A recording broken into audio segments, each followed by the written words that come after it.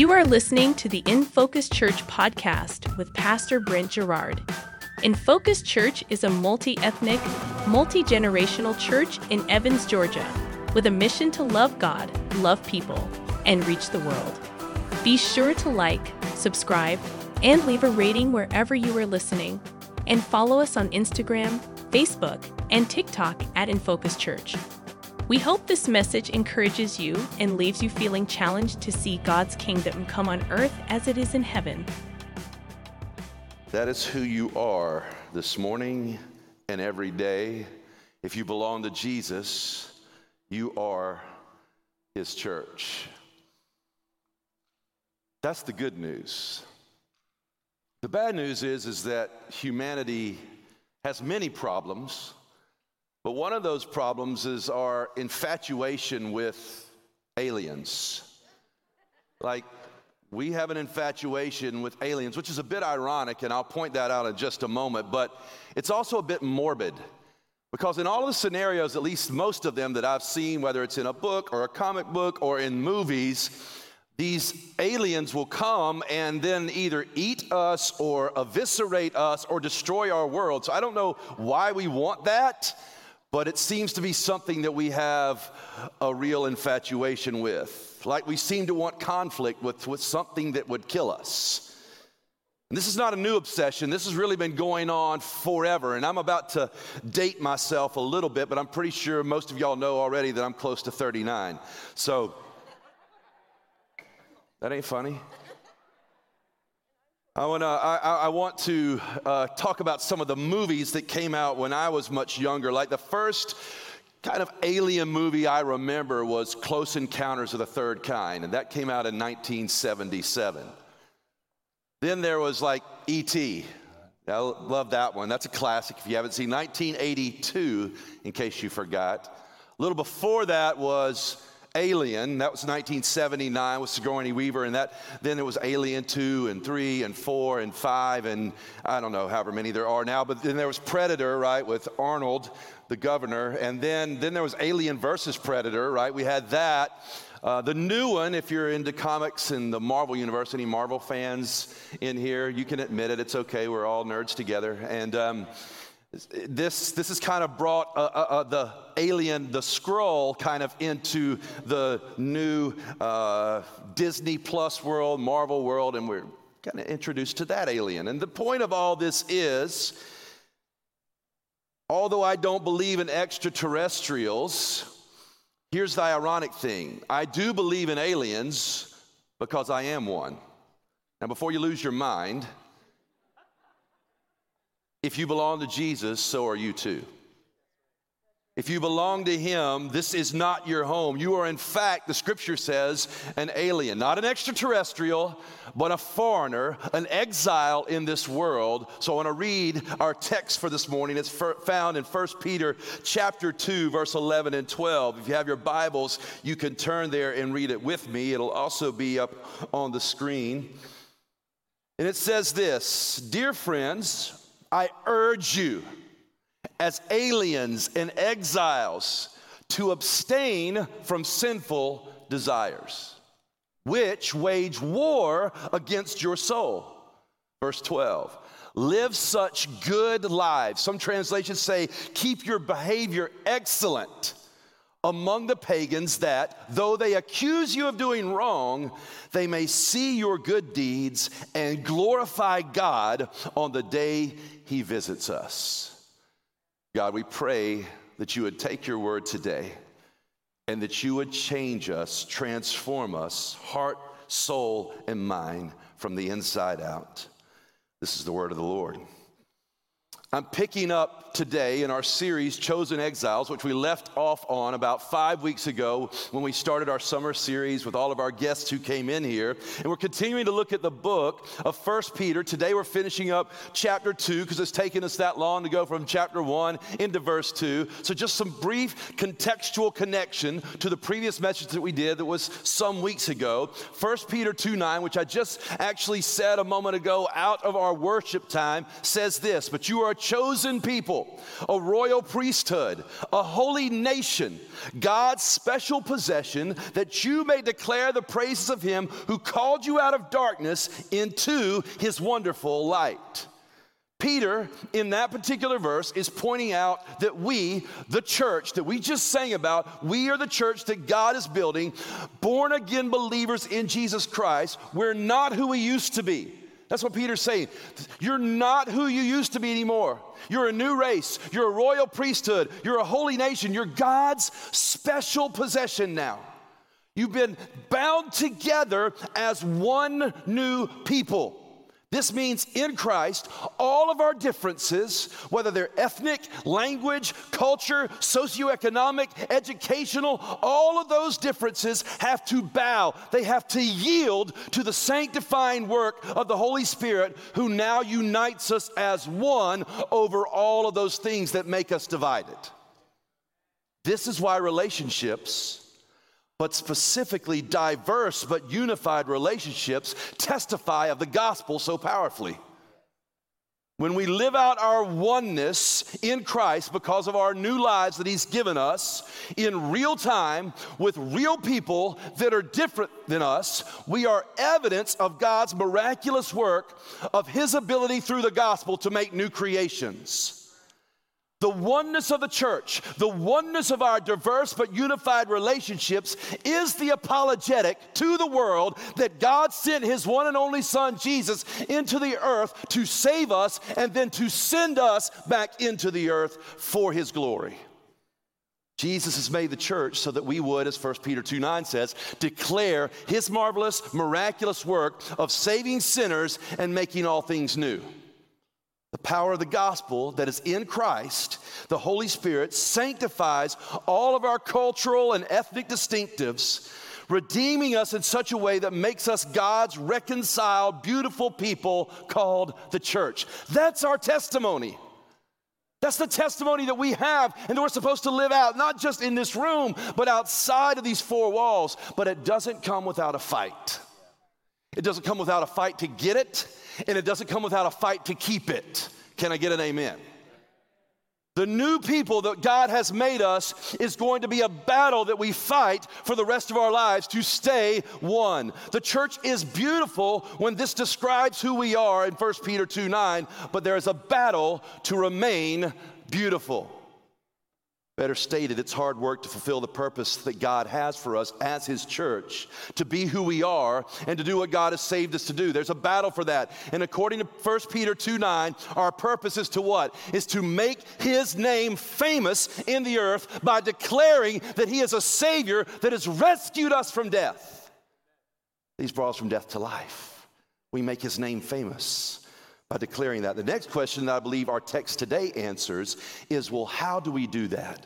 How do we make the name of God famous? How do we make the name of God renowned in the earth as his people, the church? These verses give a pattern. We talked about a pattern last week. Give us a pattern that we see from all of Scripture. If we get this backwards, if we miss this pattern, then we don't stand a chance to be the beautiful church that God's called us to be. And here's the pattern. We live from the inside out. Not the other way around. We live, here's what 1 Peter is saying here in this verse, we live from the inside out. The two issues that dominate these two verses 11 and 12, that dominate really the whole of the New Testament are the salvation of the human soul, that's the inside, and the glory of God, that's the outside. That's really what dominates all of the New Testament.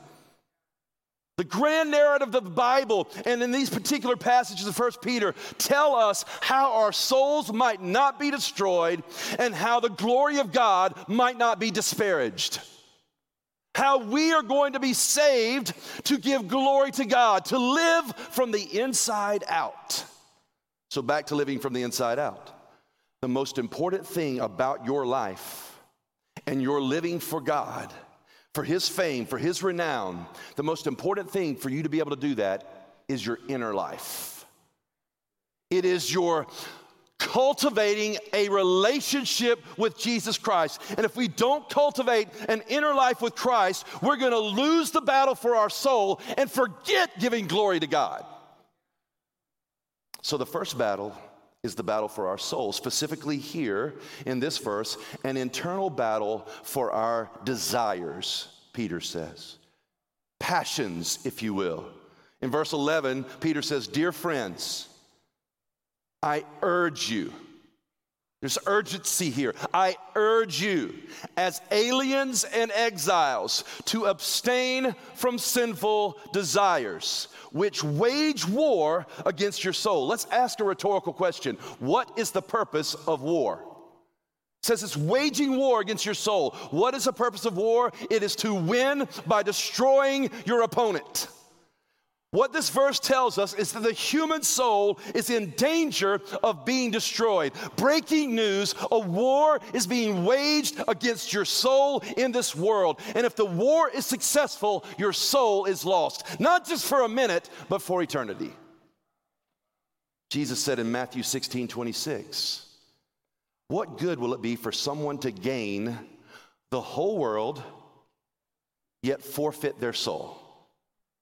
Or what can anyone give in exchange for their soul?" This is so important. If the soul is lost, the whole person is lost, and there is no way to negotiate to get it back. When this war for your soul is over, it's over. It's unlike the wars that we hear about in the news that are so far off, they don't seem to touch us. They don't seem to affect us in our own minds. But this war affects everybody without exception. And it affects everybody not momentarily, but forever. And we don't recover or come back or rebuild after this war because its outcome is final and eternal. We wage a lot of wars in this world. We talk about this all the time. And they're all, many of them, very noble, very good wars against injustices, wars against diseases and societal ills. Like we have a war against cancer, a war against hunger, war against human trafficking and drugs. And yet, as noble and as right and as righteous as all of those things are, what about the war for our souls, our inner lives, as it relates to our relationship with God? Is it any wonder that Peter begins this second section, just like he did the first section in chapter 1, verse 1, by calling us aliens and exiles? Peter's trying to remind us to fight to be aliens. It's kind of like you'd say to this world, all right, you've got an infatuation with aliens, well, be one and stay one. Fight, first of all, to be aliens and exiles in this world as it relates to your passions and your desires. That's what he's saying. Be different as it relates to your desires, which means reorienting your desires and your passions to that of not this home, but your real home. It means making God your passion and desire. It means filling your mind with the things that exhibit the greatness and the value and the beauty and the truth of God. It means ruthlessly cutting out all of the things that stimulate desires that compete with God. It means creating a pattern of devotion to God and prayer, which we talked about last week. And man, I hope some of you started to implement that this week, where you started a different kind of pattern. I must have said that in a few different times. I was sitting in the general WhatsApp of our church. I'm doing a different pattern this morning. Or I told my wife, why are you getting up and doing this and eating? I'm starting a new pattern. I'm trying to do something different today that's from what I've been doing. I want to have a pattern of devotion, of prayer to God, to cultivate that passion of my desires for Him. I remember I said this in this week's Live It, that my grandmother used to have both of them. Oh, there's my glasses. My grandmother used to have these patterns, right? And she would have these fabric. She'd lay out this, whatever you call that, just whole thing of fabric. And then it would be wide. And then she'd lay this pattern on top of the fabric, right? And she'd cut out the pattern. And all the fabric that was on the outside, it was obviously stuff that we weren't going to use. And that she was going to make something beautiful out of this pattern. And here's the reality for us, is that we lay the pattern of Christ's life on top of ours with all of its stuff that's un-Christ-like. And we allow Him, by our devotion to Him, to begin to cut out all the things that don't line up with who we're supposed to be in Christ, to make something beautiful for His glory. Sorry, I didn't mean to interrupt that applause.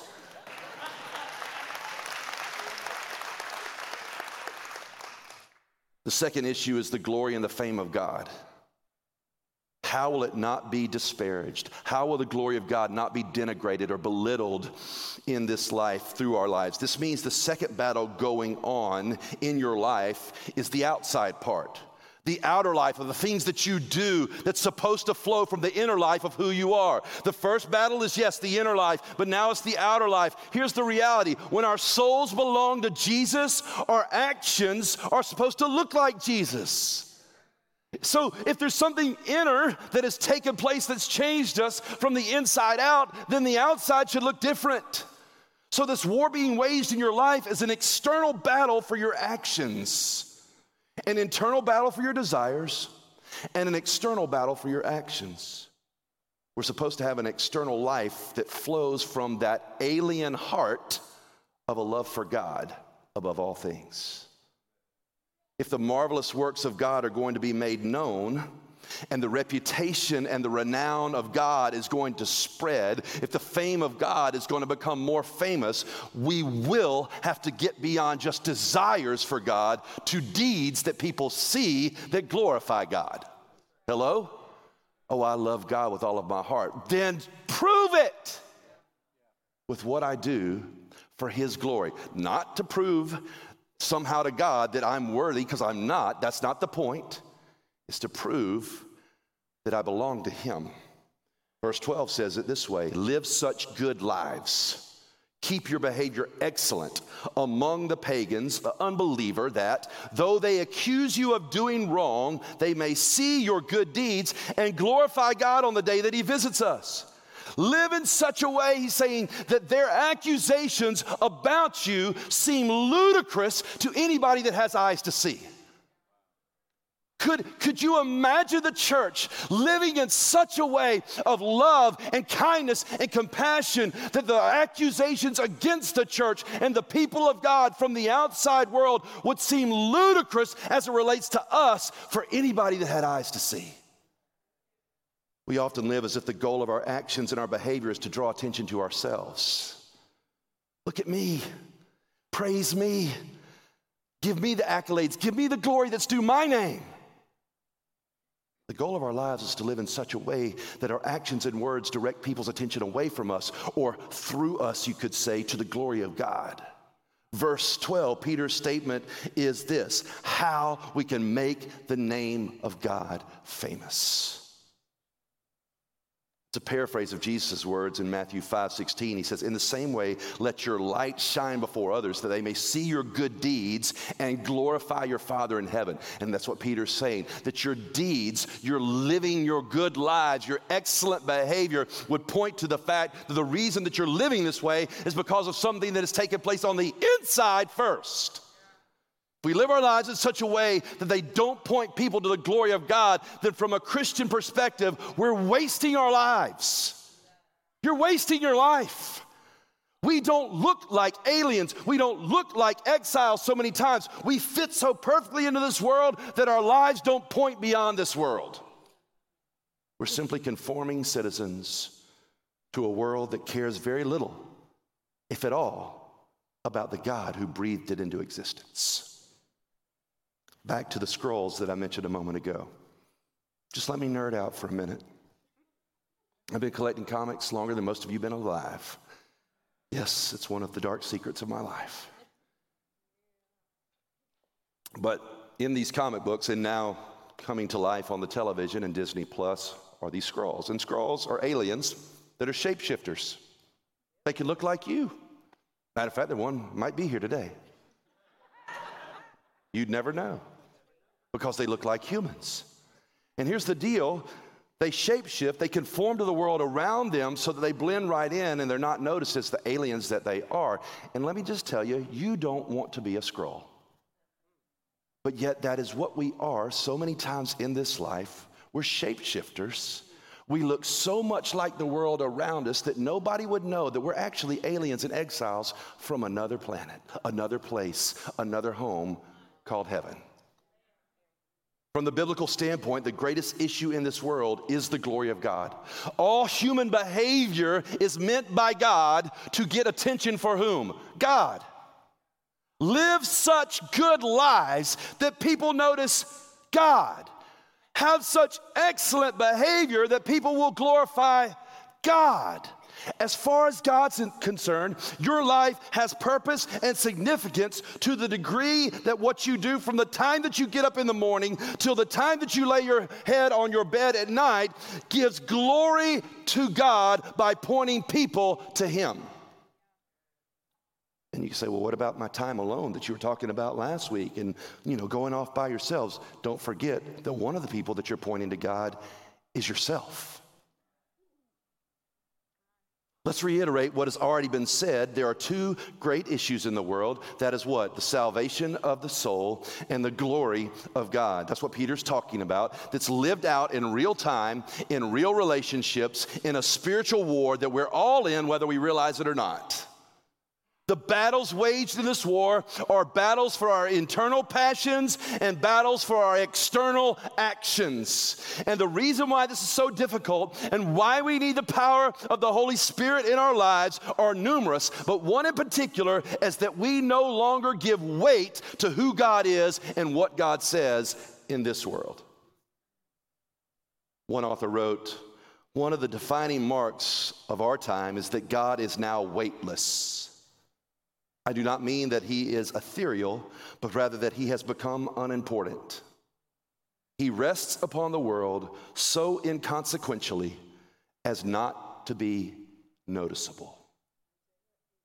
He goes on to say that many people declare they believe in God, but His existence has no real effect on their external lives. God is inconsequential. Why? Because we believe in Him, but it doesn't change how we act and live in our lives. Did you know that belief in something and someone's existence does not equate to the valuing of that person's existence?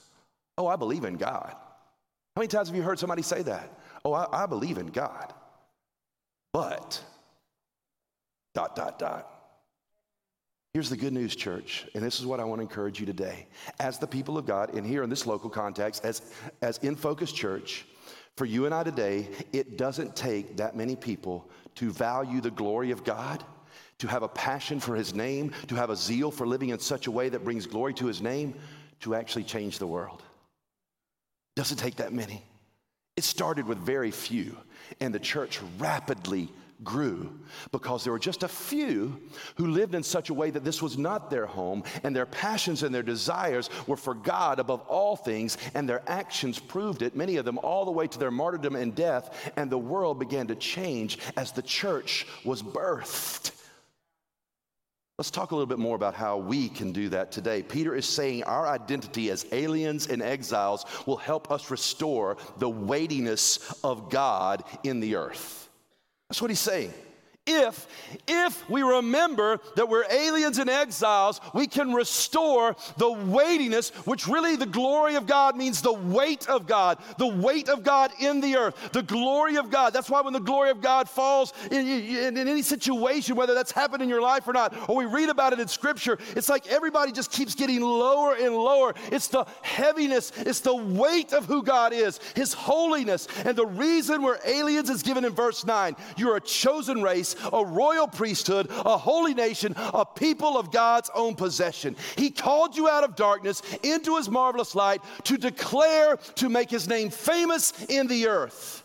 We belong to God. We belong to His kingdom. We're not of this world. We don't belong to America. We don't belong to any nation. We learn to live from Him, not from our favorite news outlet, our favorite blogger, our favorite podcast, our favorite social media influencer. We are aliens because we belong to God. We're His possession. And if that's the case, then we have to cultivate a mindset of an exile. What this does mainly is it wakes us up so that we don't drift with the world and take for granted that the way the world thinks and the way the world acts is the best way to live and act. Like we're somehow on the lazy river of life. Well, I guess we're just going to go with the flow. Anybody ever been on one of those things? It's like you just go around. It's kind of weird.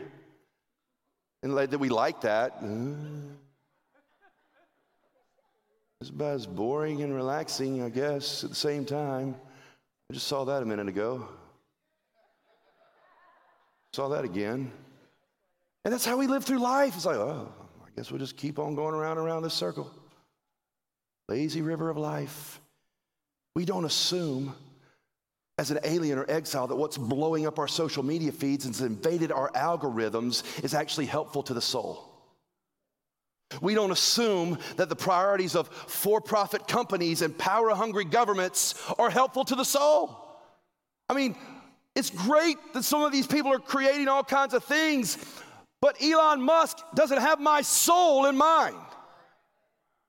We don't assume that any political party, I don't care which one it is, or any political figure is helpful and has your soul in mind.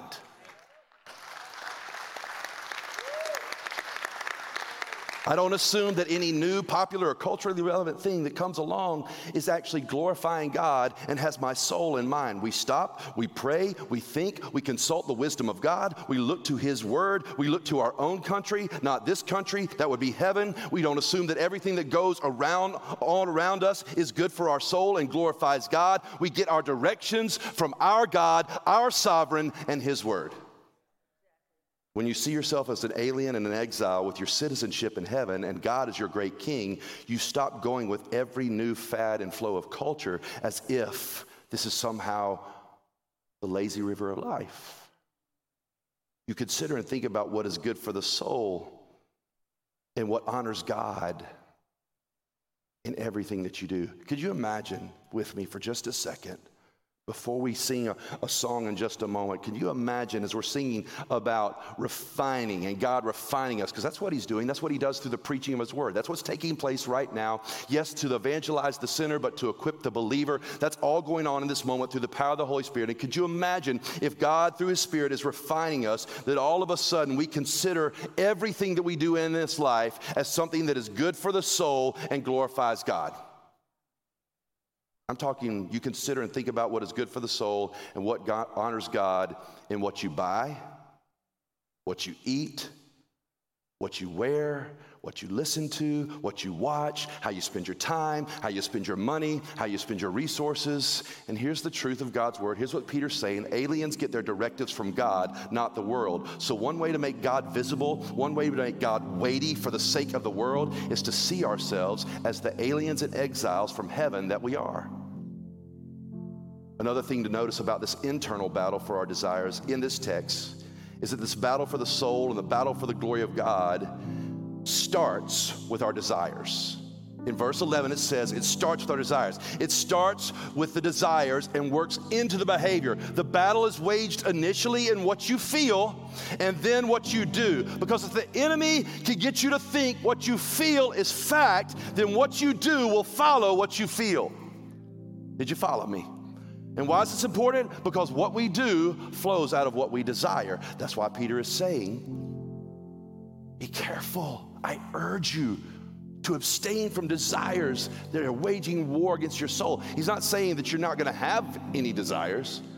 We're going to have them, but abstain from them and cultivate desires for God. We talk about this often. We've actually had this conversation in the last few weeks in my house and then here in the staff is just because you feel something doesn't mean it's a fact. That's the question that you need to ask yourself. Is this a feeling or is it a fact? Because what you feel, if it's true according to God's word, will then cause you to do what glorifies God. Back to verse 11. I urge you as aliens and exiles to abstain from sinful desires that wage war against your soul. So Peter says abstain from them. Then verse 12, Peter says we should keep our behavior excellent, that you should live such a good life that people will see and give glory to God. First he focuses on the desire, then on the behavior. So many times we focus on the behavior and try to fix the desire. That's why I said at the very beginning, we got to live from the inside out. Church, we have to fight first at the level of our desires and then at the level of our conduct. We're to work on the cause, not just treat the symptoms. We're to get deep into the roots and let God do that work inside of us. We want strong foundations with Jesus being the chief cornerstone, not just pretty edifices. The reason for this is that our lives, when they're not good and our conduct is not excellent, it's not beautiful. But even if we have this good conduct and we have these good lives on the outside, that edifice, if you will, if our inside is not right, it's not going to point people to the glory of God. It's just going to point people to us. Jesus said this way to the Pharisees. He says, hey, listen, Matthew 23, he said, you teachers of the law and you Pharisees, you're hypocrites. You clean the outside of the cup. You make all the stuff on the outside, all the things that you do, the edifice, if you will, the branches of the tree, you try to make it so beautiful, but on the inside, you're full of greed and self-indulgence. In other words, it doesn't do any good to try to beautify your conduct on the outside without changing the desires on the inside. There's no real weight to actions that are not from a pure heart. So we do what we do because of who we are, God's chosen people. And then it's for the glory of the one who made us who we are. And then we trust God to do his work. And I'll close with this. How does verse 12 work? You may ask, well, how does us declaring God's praises and how does us abstaining from sinful desires and how does all this work and actually point people to the glory of God? How does living such good lives and excellent behavior point people to God's glory? The answer, I think, is given actually 2 verses down in verse 15. It says, but in your hearts revere Christ as Lord. Always be prepared to give an answer to everyone who asks you to give the reason for the hope that you have. But do this with gentleness and respect. Don't forget that part. I like to say it this way. Church, when we live such inexplicable lives, people are going to want an explanation. Let's go back and talk about the weightiness, if you will. What if the weight of what we're doing together is so heavy that it can't be ignored? Ever heard the saying, the weight of evidence? Man, the weight of evidence is so strong and heavy against this person or this thing. It's got to be true. What if the weight of evidence, that's the glory of God, is so evident, is so compelling in how we live our lives together as the church, here and outside of here, that it's so heavy that the one and only way to live such a powerful life that people would ask, what must I do to be saved when they look at us? It's so heavy that it's pointing so much to the fact that God is real. It's glorifying God so much that we live externally in such a way that gives us the opportunity to explain where our hope is. What Peter's saying here is that when people look at you and what they see expressed in your actions is glorifying to God, they want to know what your hope is in, because it's obvious that your hope's not in the things that they have their hope in. When they see us live such inexplicable countercultural ways that it seems foreign to them, like it seems like you're some kind of alien, that they notice that you have your hope in something different, and they want to know what that is. So they ask you about your hope. Where did you get your confidence? Where did you get your contentment? Where did you get your satisfaction when you act the way that you act in the middle of these situations? Please explain yourself, because this is inexplicable. You're acting like you're from some kind of other planet. And when we direct our desires to God and find hope and contentment in his mercy and power and promises, then our outward lives start to show what Peter calls living good lives. Excellent behavior. It's how you love people. And how do y'all love each other? I don't get that. It's your selfless generosity.